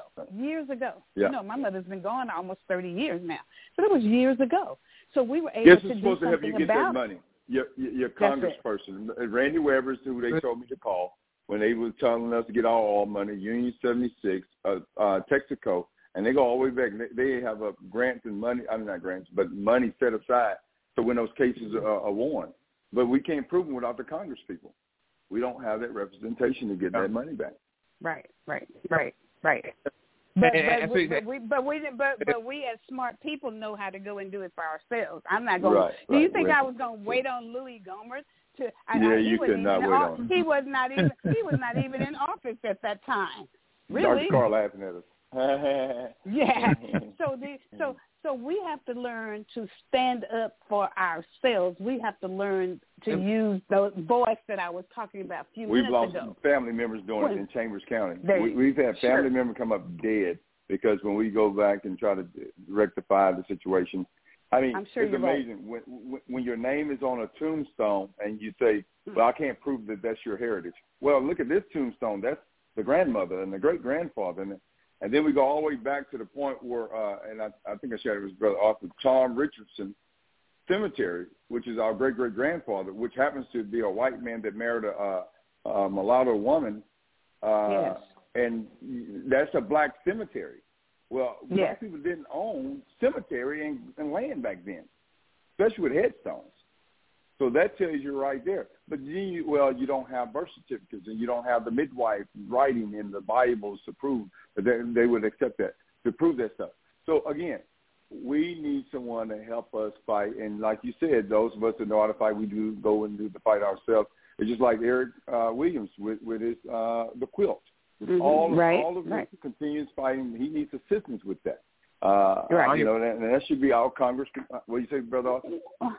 No, that's for sure. What happened with the quilt?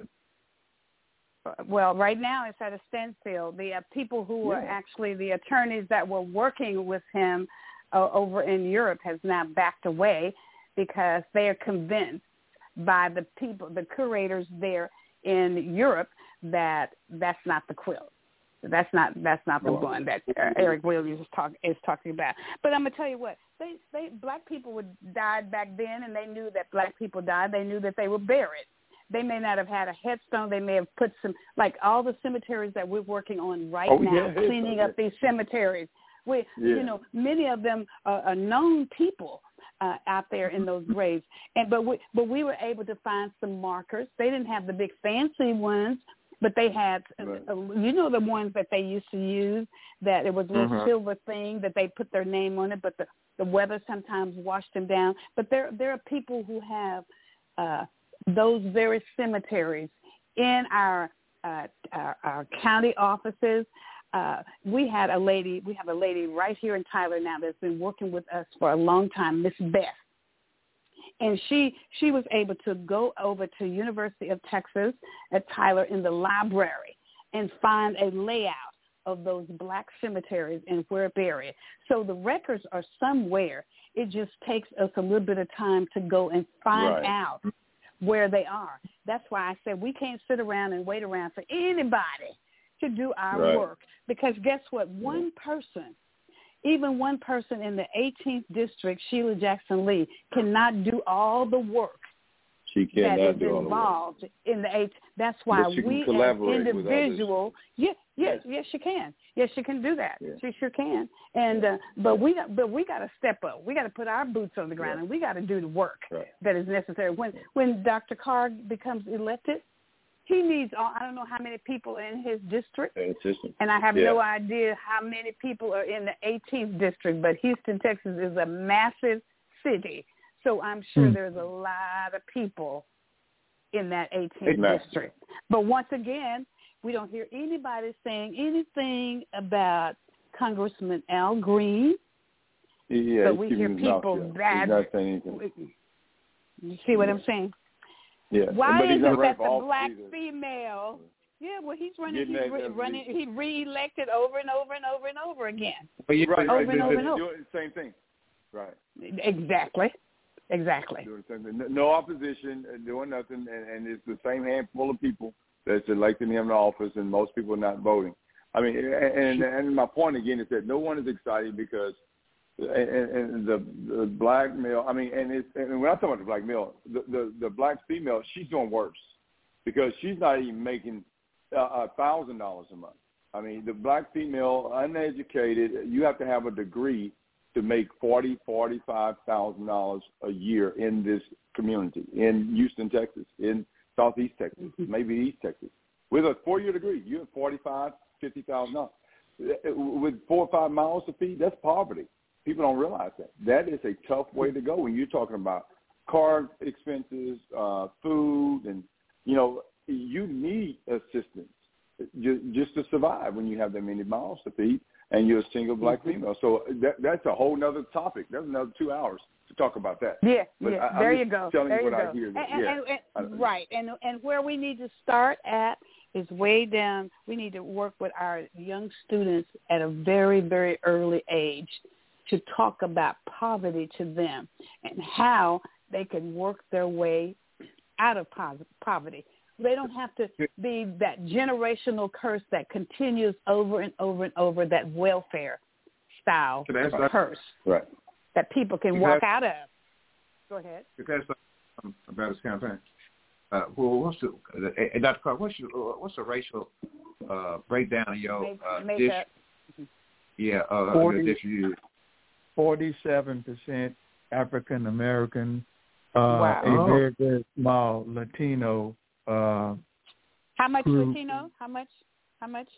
A very, very small group of Latino. I can't remember the exact percentage of numbers, but I remember the number 47% being African American, and out of that 47%, as Dr. Pastor Cooper is mentioning, we have a problem with people within that percentile choosing not to be registered and or not to vote.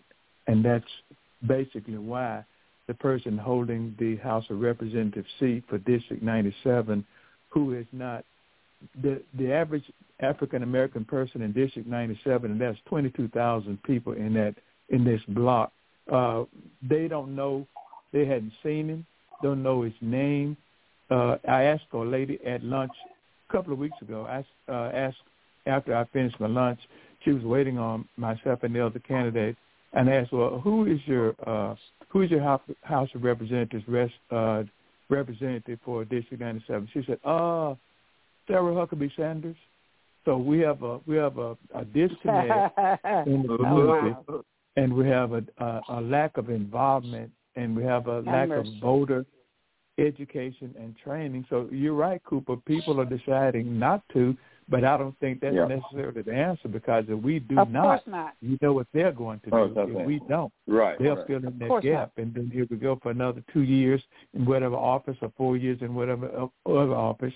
So it's kind of like a snowball in a sense. But that's what the makeup is. And I have a copy of I have a jump drive with the names and addresses of every person who lives in District 97. So I'm working with that information to reach out and get myself introduced out there. And I expect fully that there'll be some haters and be some people who will not want to even see my face nor hear my name. But I was called upon to do this, and I'm going to do the best job I can to represent my community. And if I can get to the door, someone behind me can get to the table. And that's how I'm looking at this thing. Win or lose, I plan to run a professionally organized and managed campaign. Beautiful. Knowing the issues, and I like what you said, Cooper, about asking the people what's on their mind. Let's talk about what's happening to you. I think that helps to the candidate to incorporate in his plank discussions that will prepare him or her for how to legislate once we reach the state seat. So I'm gaining a whole lot from these discussions, because I'm learning the what-tos, the what-nots, the how-tos and how-nots, and this has been very helpful to me in my campaign. Outstanding. What is the percentage of Caucasians in that district? Do you know? I don't know what the percentage of Caucasians is in this district. I can't give you that information at this time. Yeah. Okay. Very good. But I know we have enough people to do it if people do it. That's right. Absolutely. If people do it. Yeah. Well, the one thing that we have to make sure that people understand is that you're not helping the case when you sit out and don't vote. Amen. You're just not helping the case. True. So true. And you got even if you, what I tell people all the time, okay, if you don't like who's holding that seat, why don't you run? Why don't you step up to the plate and run for that seat? That's don't well be a said. complainer, be a doer. Right. That's well said. Well said. Right. People know when you're really sincere, when you're sincere and you're honest and you really want to help and then you really care about the greater good of the community. People know that. Go ahead, Mr. Arthur. I say, and it just said everybody remember, always, whether it's national, whatever, always vote for the least racist person. The least. Well, they didn't do that in Houston, because I'm told that we got. There you go. I'm just telling you, they didn't do. And then again, that's my point that I'm trying to drive home. Arthur, I love you, man. I'm gonna have to bring you on the road with me again. I'm just telling you, that's the point I'm driving home. They didn't vote for least. They voted for the most racist. Now, I don't know him like that. I'm just telling you what the word on the street is. The word on the street is that he's the most. He's the most. I'm telling you, and they can kill us. They're like, oh well. So I said no. So what? I mean, what are you gonna do? Smash me down in the ground further? I'm already below dirt level. I'm just gonna go further down into the ground. I mean that's the talk.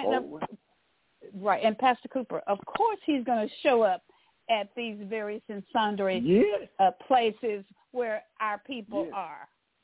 And being respectful. He knows how to campaign. And pick up and then they secure their vote. Right, there you go. Yeah. They secure their vote, and then they pick up some hours. There you go. So why don't we take a look at what he did on the state level? Why don't we take a look at that? He was a state elected official in Austin, Texas. He's one of those guys who hid out. He hid out. They didn't care to look at it. He hid out. But he represented enough. Watch this. The Anglo, and I don't want this to be about race. I'm just reporting the news. Don't nobody hate me. That's right. I'm reporting the news. The Anglo folks. That's right. Anglo folks that voted for him voted against Sheila because she was polarizing because of the issues that she was trying to represent and do, but didn't economically empower those to come up. So then those folks that she was trying to represent now set out, and they're going like, we're not doing any better with her. We don't need anyone. So we're just going to go out here and, each man for his own. And then the other folks said, well, we're going to vote. We want to make sure she doesn't get in office. So it becomes that about race. Because they both are Democrats. That's what people miss. Somebody asked one time, is he a Republican? Is he a Democrat? No. They're both Democrats. No. They're both Democrats. I think she ran Democrat. Or Dixiecrat. I think that's it. Yeah. I think she brought Hillary down. The campaign for her for a city election. I just don't think that helped. Right. Because Hillary polarizing too. So you had two polarized. Exactly. That's exactly right. And so then it woke up some more people to go and vote against her. And those folks came out of it. Because, see, this is what people miss. You still have Memorial, the Heights, which is growing now, more Anglo folks, River Oaks. So now what's happening right now, I can't think of the term or the phrase right now. But anyway, they're scraping off those $200,000 homes and building $1 million homes now on Liberty lots. And so they're redoing the streets and highways. You can see it, what's coming out there now. And folks that's out there with a $200,000 home can't afford the taxes on it because they've been taxed on $1 million because of the cops in the neighborhood. So they're moving out. So I mean, you still have the 3rd Ward, 5th Ward, But at the same time, you got River Oaks and all those areas that's growing inside the loop of 610, and you have more voters, and they're more active. Hey, Mike, that's that corporate structure I'm taking up here in Dallas, over in West Dallas, where they got this dirty dirt at, where the smelter was. Anyway, after the black folks died, they moved the Hispanics in. Hispanics, they've been fighting, trying to hold on, but they're finna get them out, and they're going to be putting high-rise up over there on that dirty dirt. And that's that corporate structure operating this, the whole thing I'm telling you about. And so that's what's going to change. Yeah. Okay, so guys, can I present a little bit more here on former state Senator John Whitmire?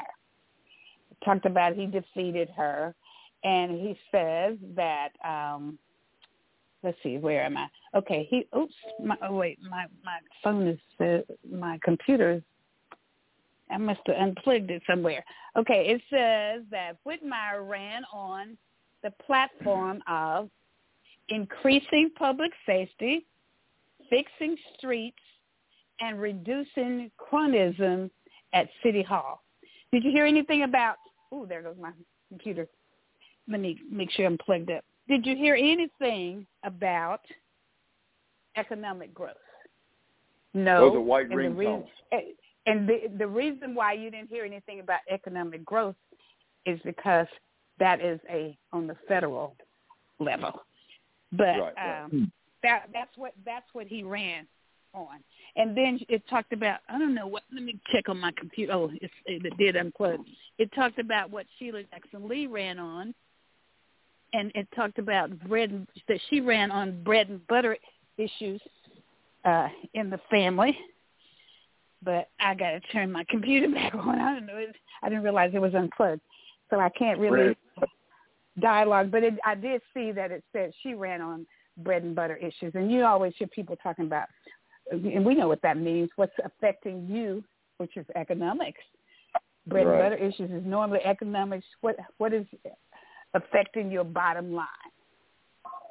And they're trying to run on something, but what have you been doing for the economics for 28 years? Who backyard have you been helping out when you're at home and not in session? Who you're partnering with. I know she's not partnering with anyone until it's time to run a race. And then she go and pass out the turkeys in the water. And nothing against it because this is what we do. My point is that where you've been putting your tennis shoes? Where are the tracks in the city that you've been out here fighting at City Hall? There have been people standing with me at the City Hall. Not fighting at Pastor Cooper. Not fighting at City Hall. Fighting at the Capitol. The federal person does not fight at City Hall. They fight at the big City Hall. The big City Hall in Washington D.C. No, correct. But my point though is that when she's home, showing up at other events when other local leaders, the NAACP, Bishop Dixon and stuff like that, have issues. Your job is to be in the audience and be on the side, be on the wing, and out there and support that. And those constituents have not seen her in that area. That's all. I'm just trying to give some remedy. Hopefully she's listening to understand how she's missing it. Those young people that's out there are hurting, and they do not have jobs in economics and things like that. And they're trying to make themselves feel good on Sunday mornings when they go eat a brunch for $50. They can scrape up $50 to go eat at Toasted Yolk or some Snooze or some place like that. But but we got to teach them. Okay, so let's take that.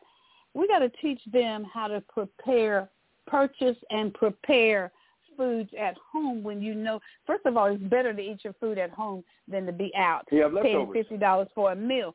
But we got to train and teach. That's why I say we got to go real early down here, way down below, and educate our students as they grow up along the way how to survive, how to economically grow in this world, in this community. We got to teach. That's why I say all the time, I used to say that in Tyler Independent School District, in public schools, of private schools, of charter, whatever school you attend, that we need to teach business to our students at a very early age. I'm talking about early. Teaching and cursing to sign checks. They don't even know how to. But now they finally bringing that back because these kids don't even. They don't even know how to sign their names. They don't know how to sign their names. They don't know how to sign their names. They don't know how to fill out. They don't know what a checkbook is. Yes, Mr. Educator. Yes, sir. Go ahead. As a teacher, look here. I was appalled because I taught for like around 19 years, and then I was appalled to find out one day that they had quit teaching because I was on the English class. They had quit teaching cursive writing. Right. They're bringing it back. I was appalled as well. So it's this kind of trickery stuff they do. I say no. Nobody. I never heard nothing about it. And then like when that Trayvon Martin.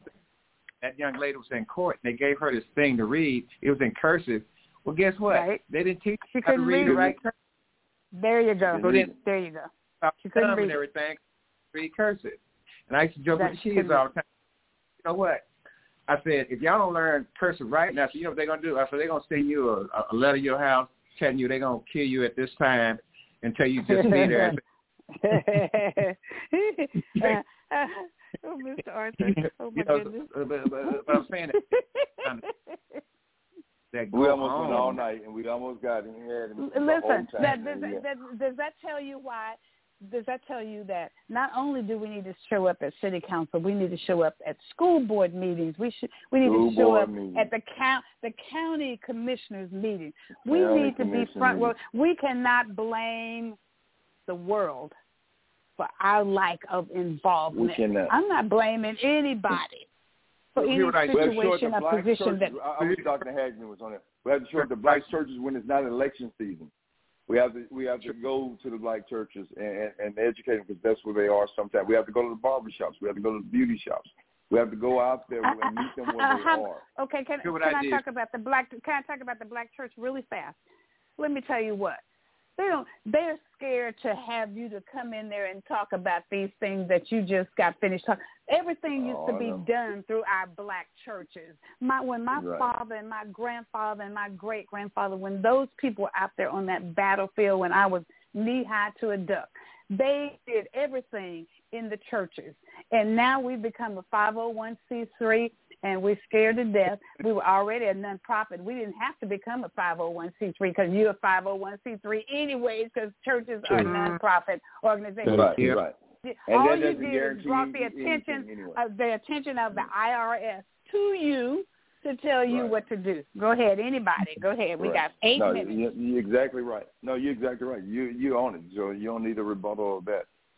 You're on it. Again, my point, though, is that not throwing shade or pointing fingers, that we've got to wake up our young black men and women and make them understand that it's important to talk to their civic leaders, to speak to the Congress people, speak to all of the mayor, everyone, commissioners. Wake up. Please wake up. Yes, sir. And let me tell you what else. Elected officials got to understand this, that as soon as you come into office, you look out there in that community and you find somebody that can take over your position immediately, and you start grooming and training and working with them so that when it's time for you to complete your task as an elected official, you got somebody to step up that's prepared and understand and know the actions of that particular position that you were holding, that they know what that consists of. We got to know that we got to be able to differentiate what happens at the state level, local level, and the federal level. That's all I have. Well, great night. Thank you, guys. Black politicians, to all our black politicians, when you run for office, don't be counting on you getting votes because you're black. Don't do that, because if that's what you're doing, you know, you know, that ain't gonna help you none. You know, and you're gonna sell your campaign short. You need to campaign on what you actually believe in and what you actually feel. Some of it. You know, if you ain't, what color you are. And see, that's why, again, like I said, Sheila, bless her heart, she came along in a time where Texas was like put in the freezer, and she was like a pro farmer thing. So she really haven't had to hustle like that. So and I'm just correct now. And now that stuff is changing. The voting population, everything else. She can't point back to nothing and say, "See, I hustled on that for y'all. I'm still hustling on it." So I'm just saying, and if you can't do that, Because like they folks now, they want to know what you're doing right now. And so if they Mr. Arthur, I'm gonna tell you this, Mr. Arthur. Probably those people that you're talking about don't even understand the work that Sheila Jackson Lee has done. Exactly. On the federal level. Exactly. That's why we have to be educated to how our country works. That's what her job is supposed to, educating people on what she's done. That's what I thought. That's what part of it. Just laid that's out. Part of this right. But you and I have kept up, and everybody on here probably have kept up with what's going on the federal level. I can tell you unequivocally that I have never seen one person, not one person, in District 1 in Washington, D.C. at the Congressional Black Caucus where all of that stuff is laid out. This is what we do on the congressional level. And it was impressive when we heard all of that. It was impressive when we heard the work that was done. I have seen one person in my district, but every year that I was in this country, since 1979, I've been going to Washington, D.C. to the Congressional Black Caucus. And how about this? I saw a lot of people from the 18th district, and I saw a lot of people from the 9th district. That's the 9th district of Houston, Texas, Al Green, and the 18th district, Sheila Jackson Lee. And Sheila Jackson Lee always spoke at various and sundry. I go to her where she was speaking on this. Eddie Bernice Johnson was speaking on this, and I go and learn from them and those what they were doing in Washington, D.C. But then that's a follow, and that's where this conversation started, is that this is where she's missing the younger crowd, the younger demographics, people like yourself and stuff. We see the work, we understand the work, but they're hurting and they're mad and they're frustrated and they're aggravated. So, again, just reporting the news. I'm just reporting the news. I get it. That's all. I get it. Just reporting, and it's an ugly report. It's an ugly report because if we don't do something to let the I said just like them, some of the coaches that lost their job, right? Folks going, hey, y'all, these young players up. I mean, we got these young coaches, and the league doing a new thing. Y'all know absolutely. Flipping them. The league don't. They flipping coaches. Yeah, they flipping coaches. And maybe we have to flip seats until we get to one. Well, look what happened to Dallas last night. Look what happened to Dallas last night. Yeah. Come on, Dallas. Come on. Well, I'm a Houston Texans fan now, so I've changed. Listen, I'm not a fair weather fan, and just because you don't win that time, I'm still gonna be supporting you. I'm not fair weather. I started out with them when they first started. And I still got a feather over there with them. But you have a right to change. You have a right to change. But you sound like voters. You sound like voters. You sound like a voter. He's switching teams on us. I'm sorry. What was that? I can't love two. I got to pick. No, you got to pick one. You're an unstable man. The Bible says a man that's double-minded is unstable in all his ways. So you got to pick one. Go ahead on, gotta pick one. I think we need a tasty light commercial right about now. You can't serve two masters. You can't serve two masters. You got one.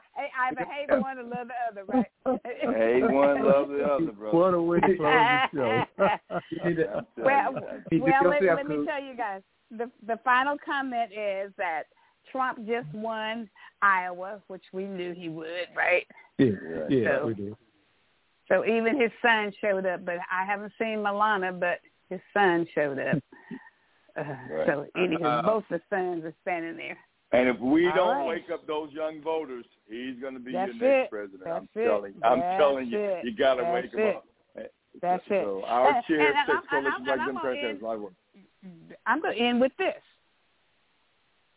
I bet you I'd say as many as 85% of the people in this country have no idea what Joe Biden has done in the last 4 years. They have no idea. I guarantee you. They have no idea. They have no idea. I would agree. No idea. No and idea. another 40% cares less because, again, I'm telling you, they're repoing cars left and right. They don't have home ownership.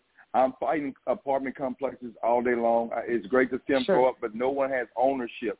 We lead in the single-dwelling homes right now. We need men to be men. I'm calling it at my own church as a pastor. I don't know about Dr. Carr, but I'm telling you, I'm holding men accountable to be heads of their households. Don't go for the trickery, the tomfoolery. You are a man. There you go. You are the head. Stand in your rightful position and pay your bills. There you go. And earn we got to go, living. everybody. We got to go. Gotta go. Thank you so much. Hey, this has been an amazing show. You guys are on fire. Oh, my goodness. Thank you so very much. It's been outstanding. Listen, we look forward to coming right back here next week. Congratulations once again on Dr. Carr running for that seat on that state level. Little Rock, Arkansas. He's going to keep us abreast. Thank you so much. God bless you. We'll see you on next week. Stay safe out there. And be well, everybody. Stay in the house and keep warm. Thank you. Good night for now. We'll turn it over to Miss Rihanna. Our theme song that we don't own the rights, but we play it. Bye for now. Sing, Arthur, sing. Yeah, man. No. Miss Rihanna, we need you to sing. Bye for now. The glory comes, it will be ours. It will be ours. Oh, one day when the war is won, we will be sure. We will be sure. Oh, glory, glory, oh, glory. Hands to the heavens, no man, no weapon formed against, yes, glory is destined. Everyday women and men become legends. Sins that go against our skin become blessings. The movement is a rhythm to us. Freedom is like religion to us. Justice is juxtaposition in us. Justice for all just ain't specific enough. One son died, his spirit is revisiting us. True and living in us. Resistance is us. That's why Rosa sat on the bus. That's why we walk through Ferguson with our hands up. When it goes down, we woman and man up. They say stay down, and we stand up. Shots we on the ground, the camera panned up. King pointed to the mountaintop, and we ran up. One day, when the glory comes, it will be ours. It will be ours. Oh, one day, when the war is won, we will be sure, we will be sure. Oh, glory, glory, oh, glory, glory. Now the war is not over, victory isn't won, but we'll fight on to the finish, and then when it's all done, we'll cry glory, oh glory, oh,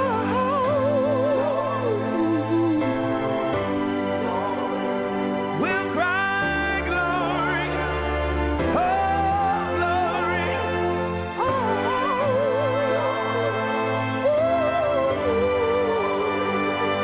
Selma is now for every man, woman, and child. Even Jesus got his crown in front of a crowd. They march with the torch, we gon' run with it now. Never look back, we done gone hundreds of miles. From dark roads, heroes, to become a hero. Facing the League of Justice, his power was the people. Enemy is lethal, a king became regal. Saw the face of Jim Crow under a bald ego. The biggest weapon is to stay peaceful. We sing, our music is the cuts that we bleed through. Somewhere in the dream we had an epiphany. Now we right the wrongs in history. No one can win a war individually. It takes the wisdom of the elders and young people's energy. Welcome to the story we call victory. The coming of the Lord, my eyes have seen the glory. One day, when the glory comes, it will be ours. It will be ours. Oh, one day, when the war is won, we will be sure. We will be sure.